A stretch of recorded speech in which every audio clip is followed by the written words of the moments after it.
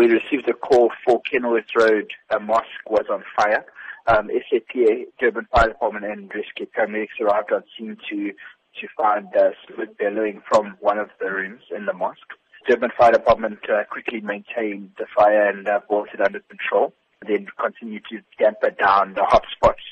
Fortunately, there was no injury sustained during the fire, and SAPS and Durban Fire Department are investigating as to what exactly caused the fire.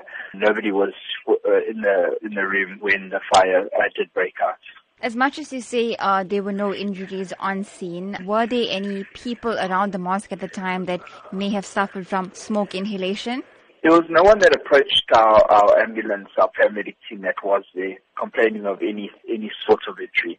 I'm not sure who was actually at the mosque at the time. However, there were people from the mosque that were on scene whilst we were there as well. But there was absolutely no injuries sustained.